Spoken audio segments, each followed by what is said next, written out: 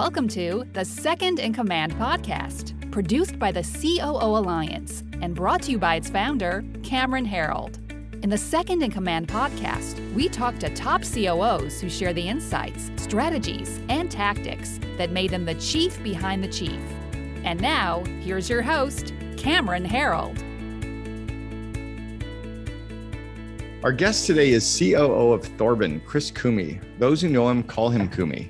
Koomey has dedicated his life to helping entrepreneurs get more out of their businesses and lives by building multiple streams of value for income, wealth, and fun. Currently, he's focused on building value in Thorben Consulting, as well as his wife's enterprise cloud solution provider for the federal government and growing businesses. Drawing on his experience as a business owner, business consultant, and business attorney, Koomey provides perspective and practical guidance to entrepreneurs through the currently underground Business Growth Guild. Koomey invests in companies that apply proven innovations in new fields with visions of impacting his corner of the world. Koomey started his first business when he was 19 with a coffee shop. He started his own law practice out of law school and grew to a 12-attorney firm, and then turned the practice over to his partners when his first son was born.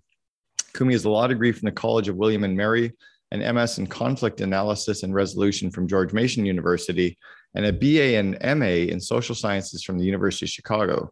Koomey has written 2 books that were Amazon bestsellers in their categories, The Business Godfather Treatment, The Street Smart Guide to Building Wealth, and Plan to Not Pay Taxes, and looks forward to his next career for writing entertaining fiction because life is for laughing. Koomey always enjoys coaching youth sports, raising his family in our wacky world, and drinking red wine. Koomey, I am right there with you. Welcome to the Second in Command podcast. Yeah, so that's everything that I've got there. So thanks for having me, Cameron. Yeah. How many kids have you got? We have 3 boys, 2 in college, 1 working on it. One working on it. What did it feel like dropping your first couple off at college? Are they nearby or are they out of town a bit? Well, the first was about 7-8 hours away in upstate New York, but he's an engineer, so there were no tears shed. It was a business transaction. We dropped him off, and I will say this though: as I drove away, I did get a little tear in my eye. Yeah, I just dropped my youngest son off at university in Montreal 4 days ago, and I've pretty much cried every day since. At some point, it was pretty brutal. Pretty brutal. But we have texting and we've got phone calls, and so yeah, that's the amazing thing is we've got technology and we've got FaceTime, right? Like we've got the connection that we didn't have when you and I went away to school. What was the drive for all the education that you got? Well, part of it was I was good at it. And it was really finding that itch, and particularly like the conflict analysis and resolution. Growing up in a world of conflict, as we talked about, I grew up in New York, which is filled with conflict. Yeah, and it was really just intriguing to me about how do you do well in those situations. And as I've grown up even more, I realize we're all in this world of conflict with groups. So social psychology, and we're living it every day now. Well, and we used to not know it. Now it's part of the news and part of everyday interaction. And that's also part of kind of the excitement of businesses, is that you're always at some level of conflict of how do we manage our team and how do we manage our market and our customers and things like that. I'm going to guess you're about 46, 47? 55. Oh, you're the same age as I am. All right. When do you turn 56? January 28th. All right. I'm 2 months older than you then. I turned 56 in October. Okay. So the same age. So when you were growing up, you were an entrepreneur at heart. Did you become a lawyer because you had all those same traits, like the problem solving, good leadership, analytical skills, headstrong, determined, tenacity, all that stuff? Was that what led you down to be a lawyer? That was part of it. Plus, that part of it was when I was growing up in the 80s, every adult I knew between the age of 40 and 50 had their career changed, not by their choice. Wow. And I was determined to not let that happen to me. So that's really what's fed my striving career as we go forward. Wow. Interesting. I've never experienced that. That's really cool. So that was what shaped you, was just to be in control of your own destiny. Yeah. And also to help other people not let that happen to them. Yeah. And the lawyer part was, in the 80s, it was, in the second half of the 20th century, we were in the professional world. Right. It was become a doctor, a lawyer, an engineer, an architect. And that was really the values of that time. Yep. And my family was an immigrant family. So again, education was a big part of it. And what I think is interesting is now in the 21st century, we've moved away from that professional world and almost back to where we were 100 years ago, where everybody had multiple streams of income. They might have had a job. They kept borders in the house. They did crafts. They were farmers. Yeah. So now people talk about it as if it's a different time. This is actually more normal. Interesting. The odd time was that 1950 to 2000 for the professionals. Yeah, and you're right. And in that late 80s, early 90s stage, kind of up until about 93, 94, being an entrepreneur was not cool. We were vilified. We were greedy, profit-centric, we were the dirty black sheep of the family, being the entrepreneurial person. So I get why you went into law. I did my undergraduate degree in law. So what do you think you take with you in your COO role today from your law practice then?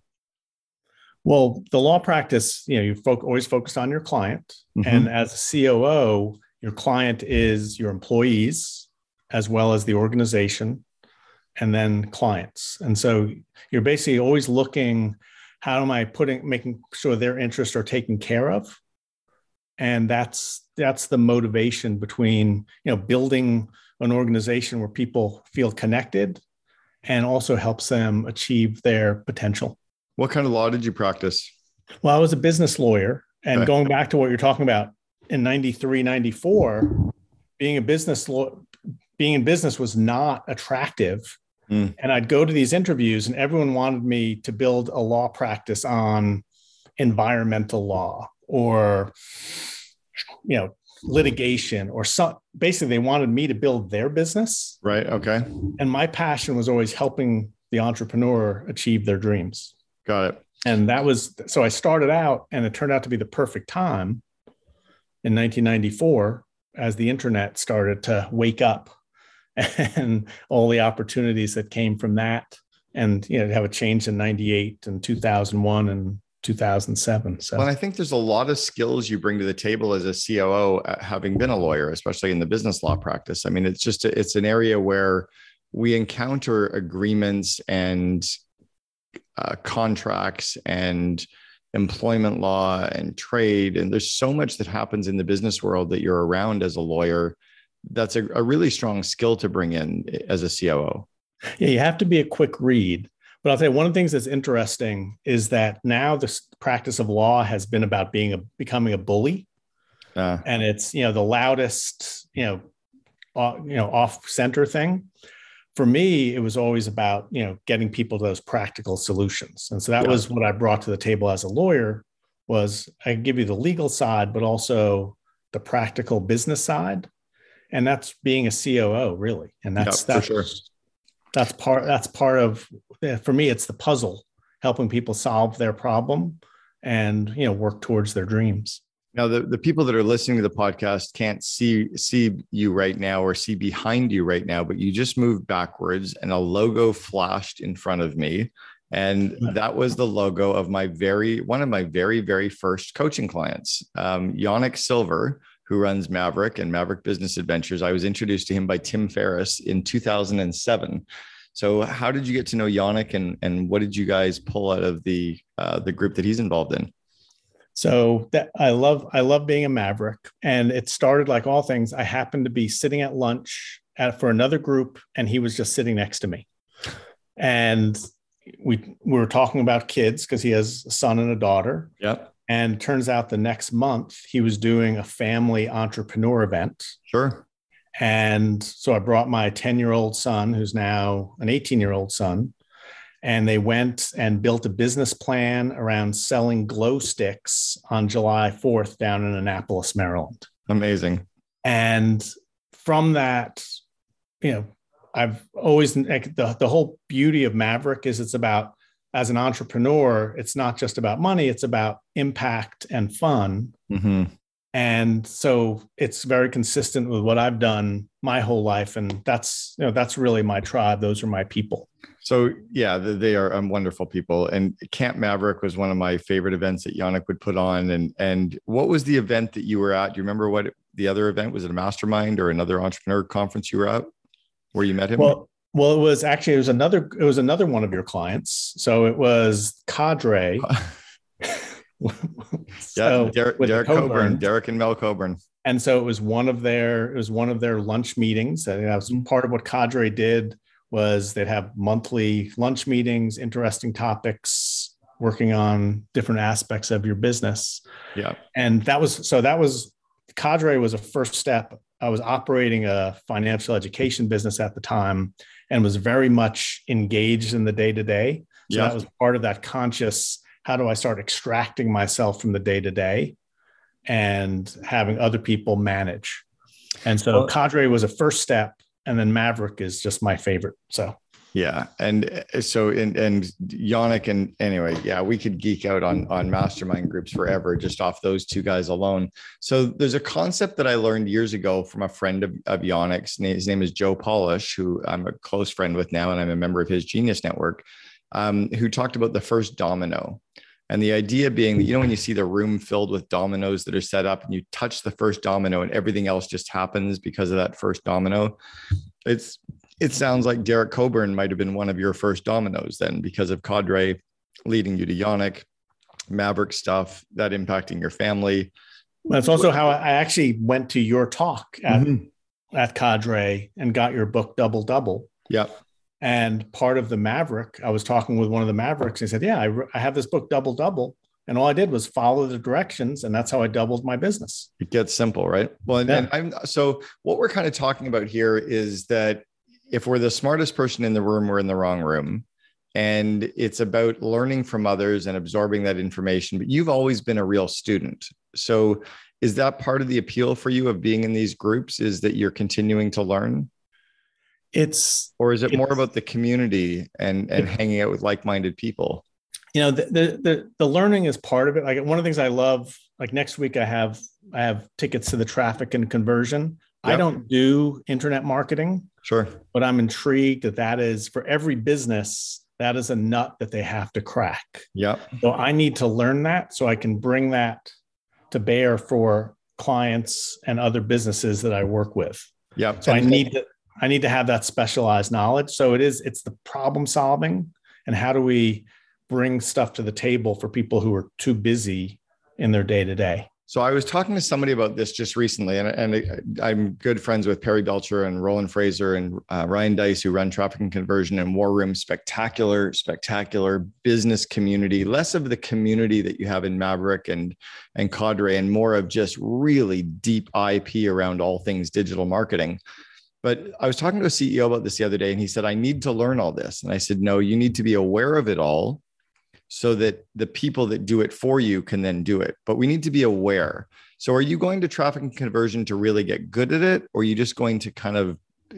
definitely for the awareness. Yeah. So I can point people to what's the potential. And that's, at the end of the day, that's the most important thing, is to show people what's possible. And, right now we're in an IT, my wife's company is an IT company. Yeah. One of the things back in the 90s, I worked with a lot of engineers as they were building their internet companies. And what I learned was they want to intimidate you with language and complexity. And so I learned the basics of websites and the basic of e-commerce. And so I know when they're trying to bluff me. Sure. And if you're a CEO and someone's coming to you with a social media marketing plan, you need to be able to know, do they really know what they're talking really know about? It. Yeah. Or are they bluffing me? And then where should I really make sure that I'm focused on? Because I think one of the problems for business owners, they know they need to do it. The first person that comes to them presents them with a nice PowerPoint presentation followed by a bill. And then they're not really getting those results. That's probably the most common with any kind of cutting edge service. Mm-hmm. And so you need an understanding of what's realistic and also how does it fit your particular company? How have you been able to determine whether these contractors that are pitching you or the sub trades that are pitching us, how have you been able to determine which ones are the ones to go with? What's your kind of decision-making model to select people to outsource parts of the business to?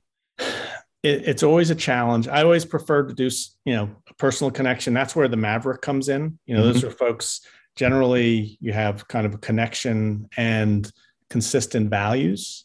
And outside of having a network like that, it's being able to ask them the questions and and find out what their answer is. So I was setting up a company back in 2007, and I needed a basic network so I could have computers work. And I knew what I didn't need. And 3 companies came in, and one of them bid me out this big rack and all this complexity. And then one guy came in and he's like, well, for what you need, you basically need this, and it's going to cost you, 1/100th of what this other guy said. Wow. And it was more that I knew that the other guy was bluffing. Yeah. I knew I didn't need that. And I went with the guy who was straightforward. But if I didn't know the technology, sure, I would have gone with the more expensive guy, thinking that was better. Yeah. So you need to have some basics. If it's not you, at least you need to have some trusted advisor that you can run ideas by. Exactly. All right. Let's talk a little bit about Thorben. So you're the COO of Thorben and the CEO of Thorben. You guys have a special relationship. Well, my wife is the CEO. Right. I was going to kind of lead into it slowly. I'm like, you guys have an interesting relationship as CEO, CEO. So your wife is the CEO of Thorben. You're the COO of Thorben. Well, tell us about Thorben first, what it is. And then I want to find out how you've kind of divided and conquered the blue jobs, pink jobs, really the COO, CEO jobs, right? How have you divided and conquered? Well, and Thorben is a federal government IT contractor, which is its own beast. And it provides basically high level technical services for federal government agencies. It started putting in SAP systems, so there's giant ERPs, and then that's morphed into enterprise cloud. Like everything has moved to the cloud, and how do you get the benefit of the move to the cloud?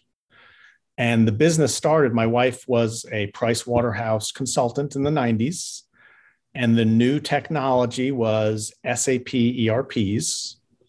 And so she became a technical expert in that area. And so she put in the biggest system at the time for Gillette, and then participated in basically getting these ERPs started. Now that technology wave has kind of run its course. So it's about a 25-year wave. Yep. The new wave is enterprise cloud. And it's basically taking these monstrous systems and putting them on a new platform with different capabilities. And again, that is just in its infancy, just like the internet was in the 90s and the ERP was. So this wave is just building. It's been going on for about 5 years now, a little bit more for some, but it's picking up steam. And where we're providing the value is companies are moving to the cloud, but they're not taking advantage of the infrastructure that's there. They're not taking advantage of how do I really optimize this new technology. They're looking at it as just a different type of data center. So in the old model, costs went up every year. Okay. Enterprise cloud, if you're doing it right, costs should be going down. And in adding in automation, and everyone talks about artificial intelligence and machine learning. Right now, what you really want to do is be getting automated so that when artificial intelligence and machine learning become more mature and more implementable, you'll be able to take your automated process and add those pieces to it. So are you guys a consulting company now, hardware, a bit of both? And are you going back to a lot of your original clients and now moving them to the cloud from their old systems? Well, it's funny. Most people have already moved to the cloud. Okay. People have already moved to software as a service, or or if they do have something, they're everyone is either there or in the process of moving. Yeah. But they moved And they were promised the brochure of you'll save money, you'll do this. But if you're not intentionally focused on achieving that, you're not going to get it. And so part of our role, we don't sell hardware, and we are basically a high performance consulting. And we provide, and we do the very technical part. One of the things that we're lacking is some of the soft things that the bigger firms have: project management, training, call centers. Yeah. So a lot of our work is they get the complicated thing and then they ask us to do the technological piece. And how many on your team now? We have 20 people.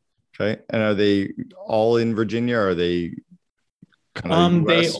They all now it's all remote, but Okay. yeah, generally they're in this area. Like they had been at client sites pre-COVID. Is that where most of your clients are then, or in the DC or Virginia area? Yeah. Okay. Yeah, because the federal government.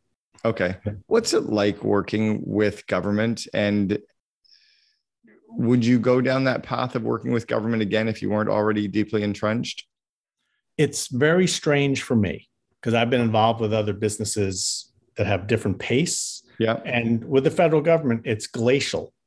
So in another business, you might spend a month to get to know someone, 3 months to get to a deal, and then 6 months to close a deal. With the federal government, it's 1 year to get to know them, 3 years to talk about the deal, and 5 or 6 years to close the deal. Yeah. So it's a very different pace, but also the opportunities are much larger. Sure. And so it does take a level of patience. And the way we got into this, and my wife was a Price Waterhouse consultant. IBM bought Price Waterhouse and basically made the consulting no fun. So she decided to just set up her own company. And part of what I did was to get her to that cliff and get her confident that you can leave a salary, yeah, and make that leap. Now she's been running it, or you and she have been running it now for a long time, 20 years? 17 years, 17? Yeah, 2004. But that's the interesting thing. So I've been involved, but on a very low level at the beginning. Okay. And she basically started and she was expecting it to be a one-person company forever. And then just through sheer competence and confidence of clients, she kept adding people. So every year there'd be a new person. And that's how she's basically built this company organically with no sales and marketing. Would she call herself an entrepreneur, or would she call herself more of a CEO now? She would call herself an architect. I mean, she is very much an engineer executing. So what's interesting about the CEO-COO relationship is Harvard actually wrote an article years ago called The Misunderstood Role of the COO. And they identified 7 distinct types of chief operating officers. And then in the work I've done, I've also noticed that there's around 7 distinct types as well. I just came at it from a very different perspective. In some cases, the COO is very inward facing, right? Operations, engineering, IT, finance, execution. In some cases, they're very outward facing, sales, biz dev, PR. If you think about Shopify as an example, Harley Finkelstein is the COO of Shopify. He's the very outward facing spokesperson of the company, sales, marketing, biz dev, PR, culture, right? And even me at 1-800-GOT-JUNK, when I was COO, I was very outward facing as COO. In other cases, the COO would never speak with the media. They would never do biz dev. They don't even run sales and marketing. So is she, as CEO, more of an inward-facing engineering ops architect role? She's executing. So okay. She's working with clients, managing teams. Yeah. And so part of what happened during COVID, COVID created opportunities. Yeah. And so she said, I want to intentionally grow. And so part of what I've been doing over the last 2 years, so last year I was about half-time and this year I'm full-time, and it was building the infrastructure for sales and marketing. And so in the federal government, there's particular things. There's things called contract vehicles. Mm-hmm. And then there's getting how many employees do you have? How many things are you priming? And there's particular things about where the value of your company comes from. Right. So last year we've got our first GSA contract, which is one of the big ways that you start getting business. This year we put in proposals for several more of those. So we're building out basically the capability to add business. We're also been developing sales and marketing materials so that we can be more responsive and have more proposals out. And my goal this year is to build this out so then we can bring on a lead salesperson. So then I can focus on building out the infrastructure for the growth that's coming. So part of this is we're just very intentionally, we're taking advantage of the glacial pace of the federal government and just trying to intentionally put in place these pieces. And basically over the next 3 to 5 years, continue to grow, but for the first time to grow intentionally as opposed to just purely organically. So I've got some questions around that kind of 3 to 5 year growth plan for sales and marketing. And then I also have a question around these contract vehicles. Is that like the numbers, the government numbers that you're allowed to bid based, you kind of are a certified vendor? Basically, it's a certified vendor. Basically, they've approved your pricing, and that way people can accept that is a competitive price. And the GSA is a big one that the federal government and state governments can access.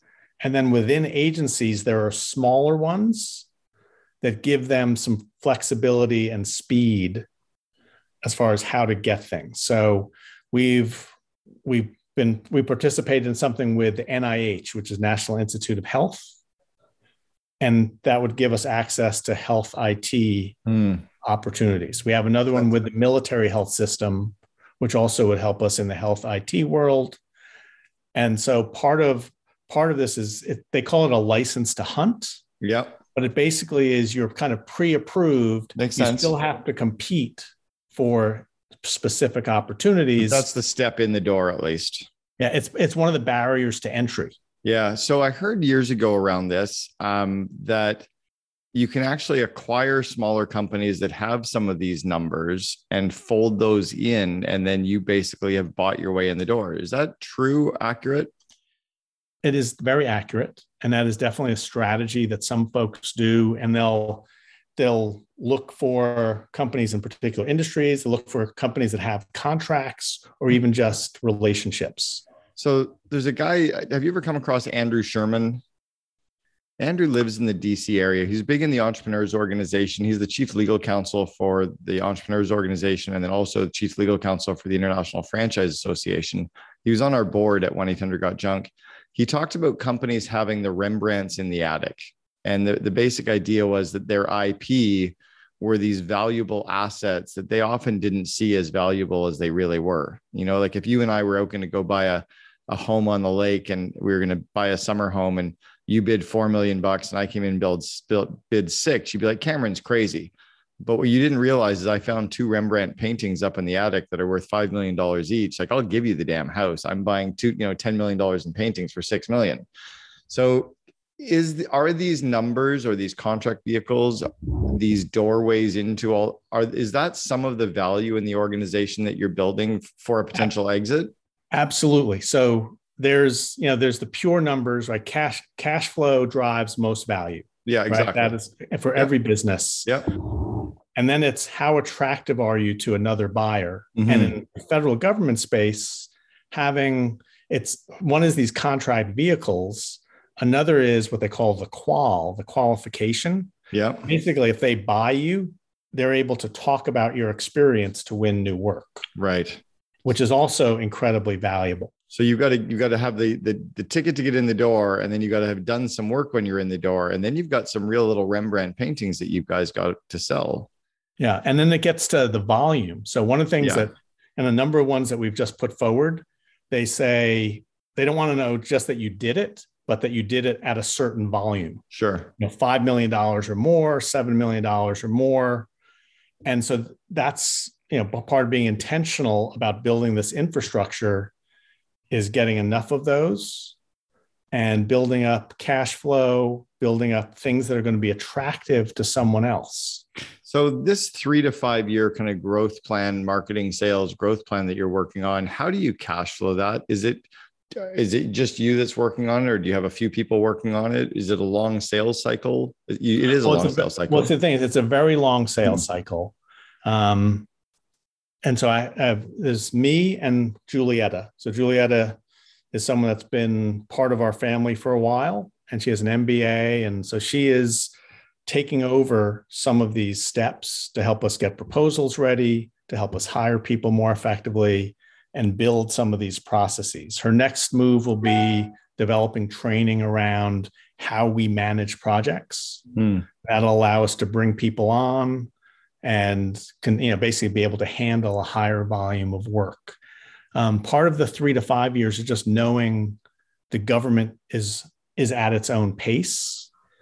And so, we won our first prime contract this year. So that was fun. And then it's how do we position ourselves for new ones? So part of what we just started to do, we have our own network. We have people that know us, but what we need to do is get known by more people in the government. Got it. So I always say this, people do business with their friends. We just need more friends. And so that's intentionally, we'll be making more friends over the next 6, 12, 18 months and giving them a unique perspective.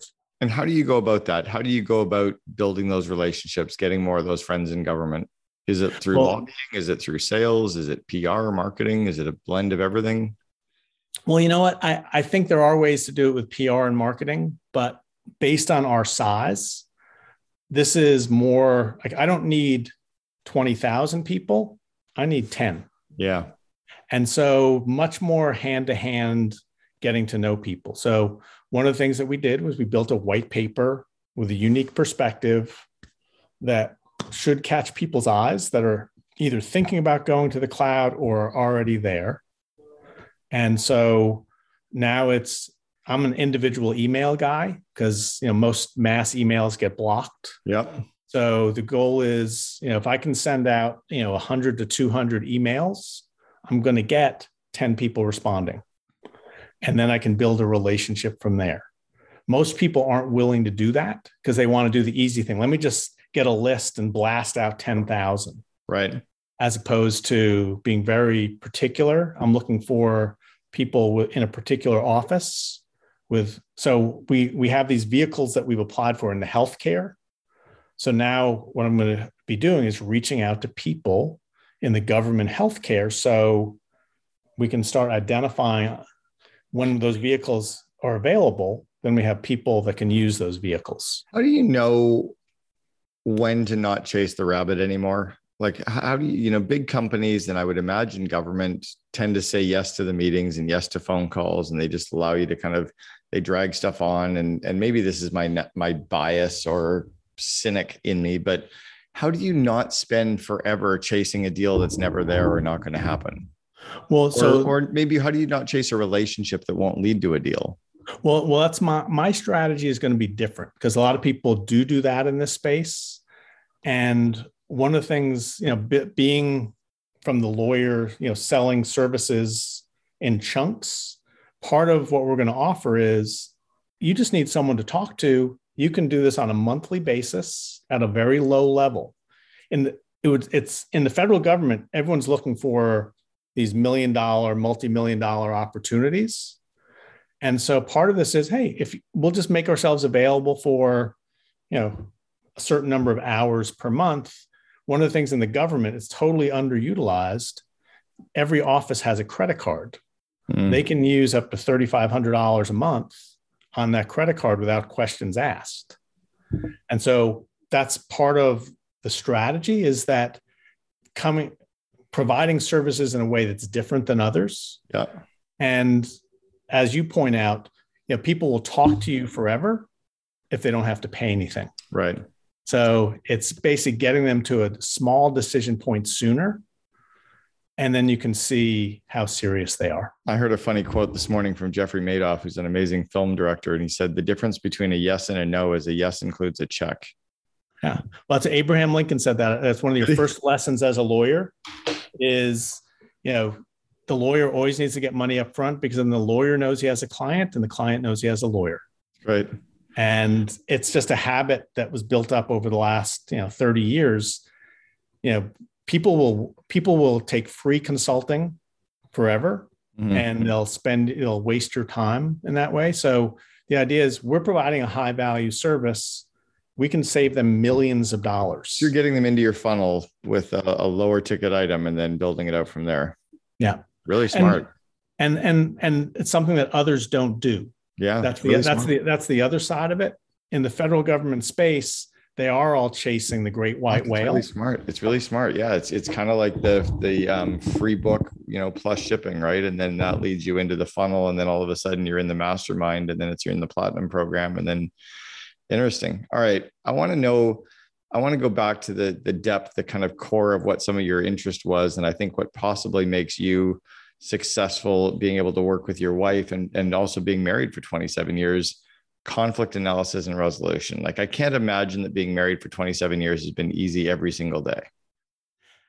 Particularly during COVID, there was a few moments as one business collapsed that it was very uncomfortable around here. So what are the lessons for, first off, working with a spouse or a partner? And I think there's a lot more of that coming again. I think there's a lot more of these kind of the digital nomads that are collaborating and working and starting to do stuff. So how do you work well with a spouse or a partner? And then can you give us some really good tactical, like, take home lessons for dealing with conflict, like business conflict? Yeah. Okay. So for the spouse part is a challenge. And even now, like, I'm in my bedroom, so she's in the office. So now we're in the same home, but we always have tried to remain separate during the day. Okay. So that we're not just sharing problems as they happen and distracting each other. Okay. So I think part of it is kind of a geographic separation. Yeah. And really, like with any COO, CEO, bringing attention to what matters, not to every little thing. And so part of it is accepting there's a problem, and if you can deal with it, and then report back later. Okay.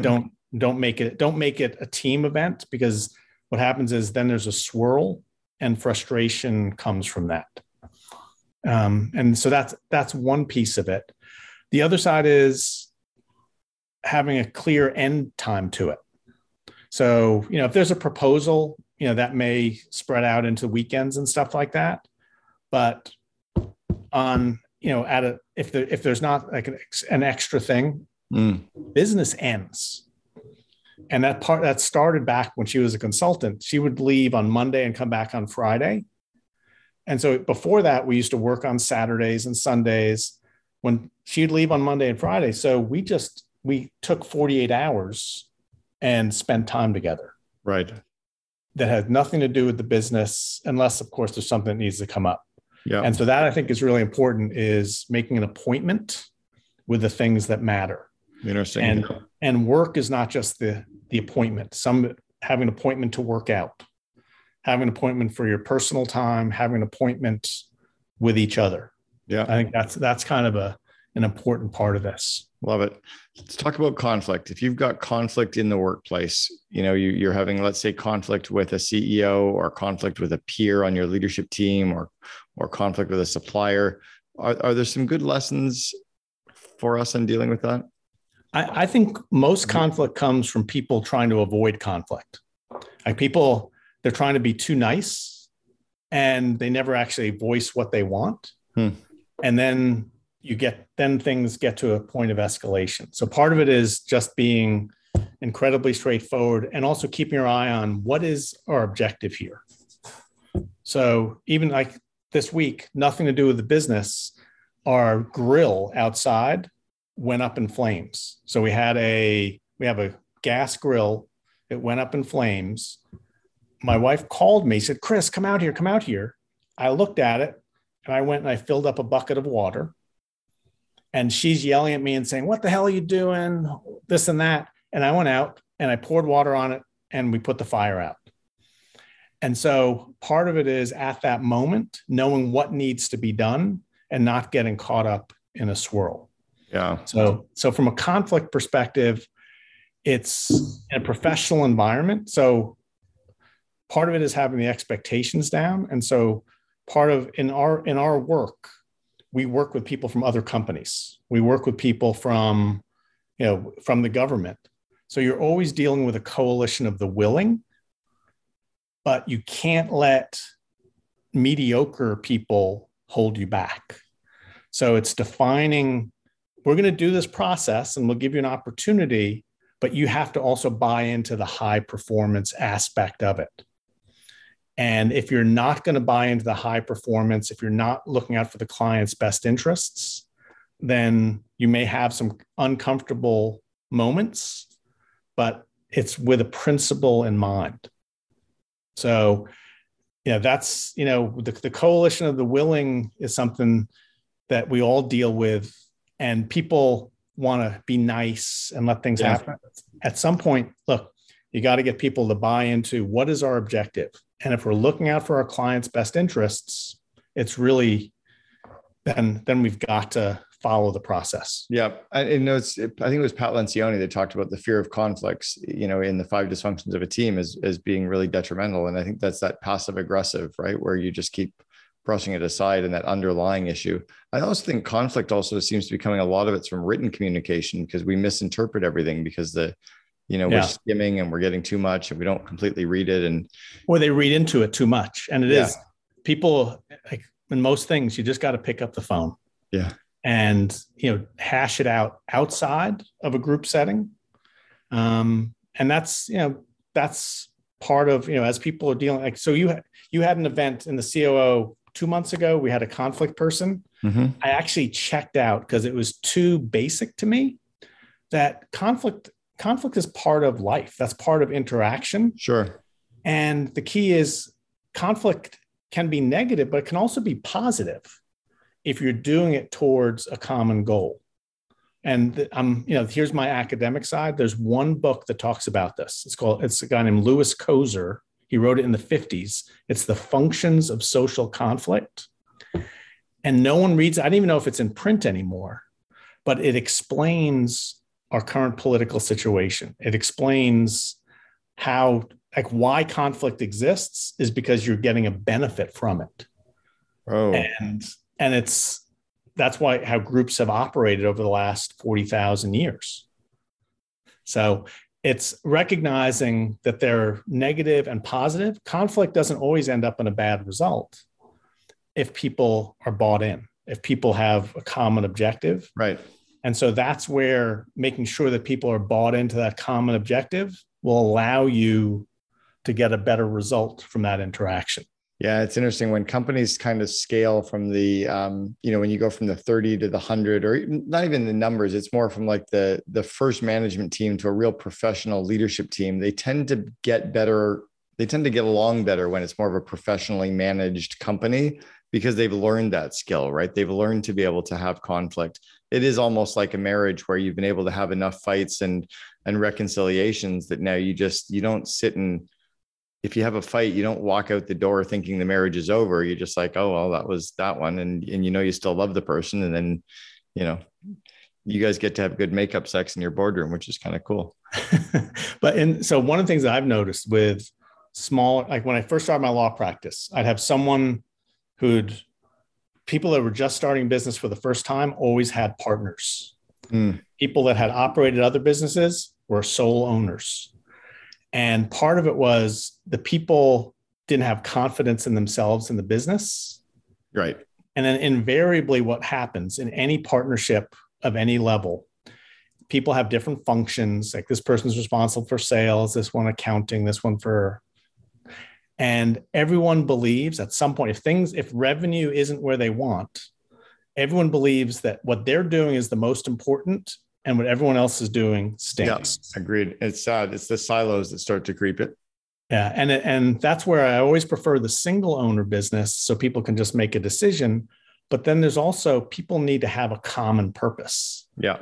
And, we're a professional service, our focus is on the client. And as long as you're bought into that, that's going to be the decider as to what makes sense. Right. Then it's just good debate. It's not conflict about the person. You're just having good debates about the issues. Yeah. I want to go back to when you were kind of 22 years old, you're graduating college, you're just getting ready to start off on your career. What advice would you have for the young Chris Koomey that you know to be true today, but you wish you'd known back then? Drink better wine. I would. I haven't really thought about that. It would be, I don't know, that one, 22. Because what I did when I was 22 is I went and I helped a friend's family set up a hardware store chain and ended up making very little money, but it ended up being a great experience. And then the next phase was helping a nut and bolt manufacturer get on computers. So I guess, you know what, it's not when I was 22, it's when I was 28 and just graduated from law school. Okay. I was always looking at innovation and opportunity. And I graduated from law school in 1994, just as the internet came alive. And it was, rather than doing that steady path, I'm a lawyer, I'm going to build a law practice, is to see the big opportunity and invest in that. Mm. And, when my first year as a lawyer, I think I made $8,000. And people would come to me and say, oh, well, I need to make this much money, $30 or $40 or $50,000. I said, well, then you can't go off on your own. You have to be willing to invest. Yeah. 2 years in, yeah, I was ahead of all those folks, the salary folks. Sure. So that's part of having a comfort level in yourself. But I guess the advice is, when you see the opportunity, don't just look at it, go all in when it's a really good one. I love it. Because on the internet in 1994, those were brochure sites. There was opportunities in 98 when XML came along that opened up a whole other world. 2001, other opportunities. So it's when that great opening comes, don't just think about it or talk about it.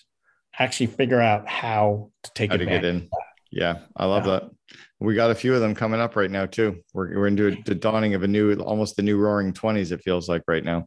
Well, it's definitely, there's so many innovations coming and massive changes and dislocations. And that's where opportunity comes. And the sad thing is, the United States is getting less entrepreneurial at a time when this is the time where you really need to figure out, how do I take advantage of this? And the distinction is, 20 years ago, the payouts for doing very well were good. Right now, the payouts for doing very well are extraordinary, astronomical. Yeah.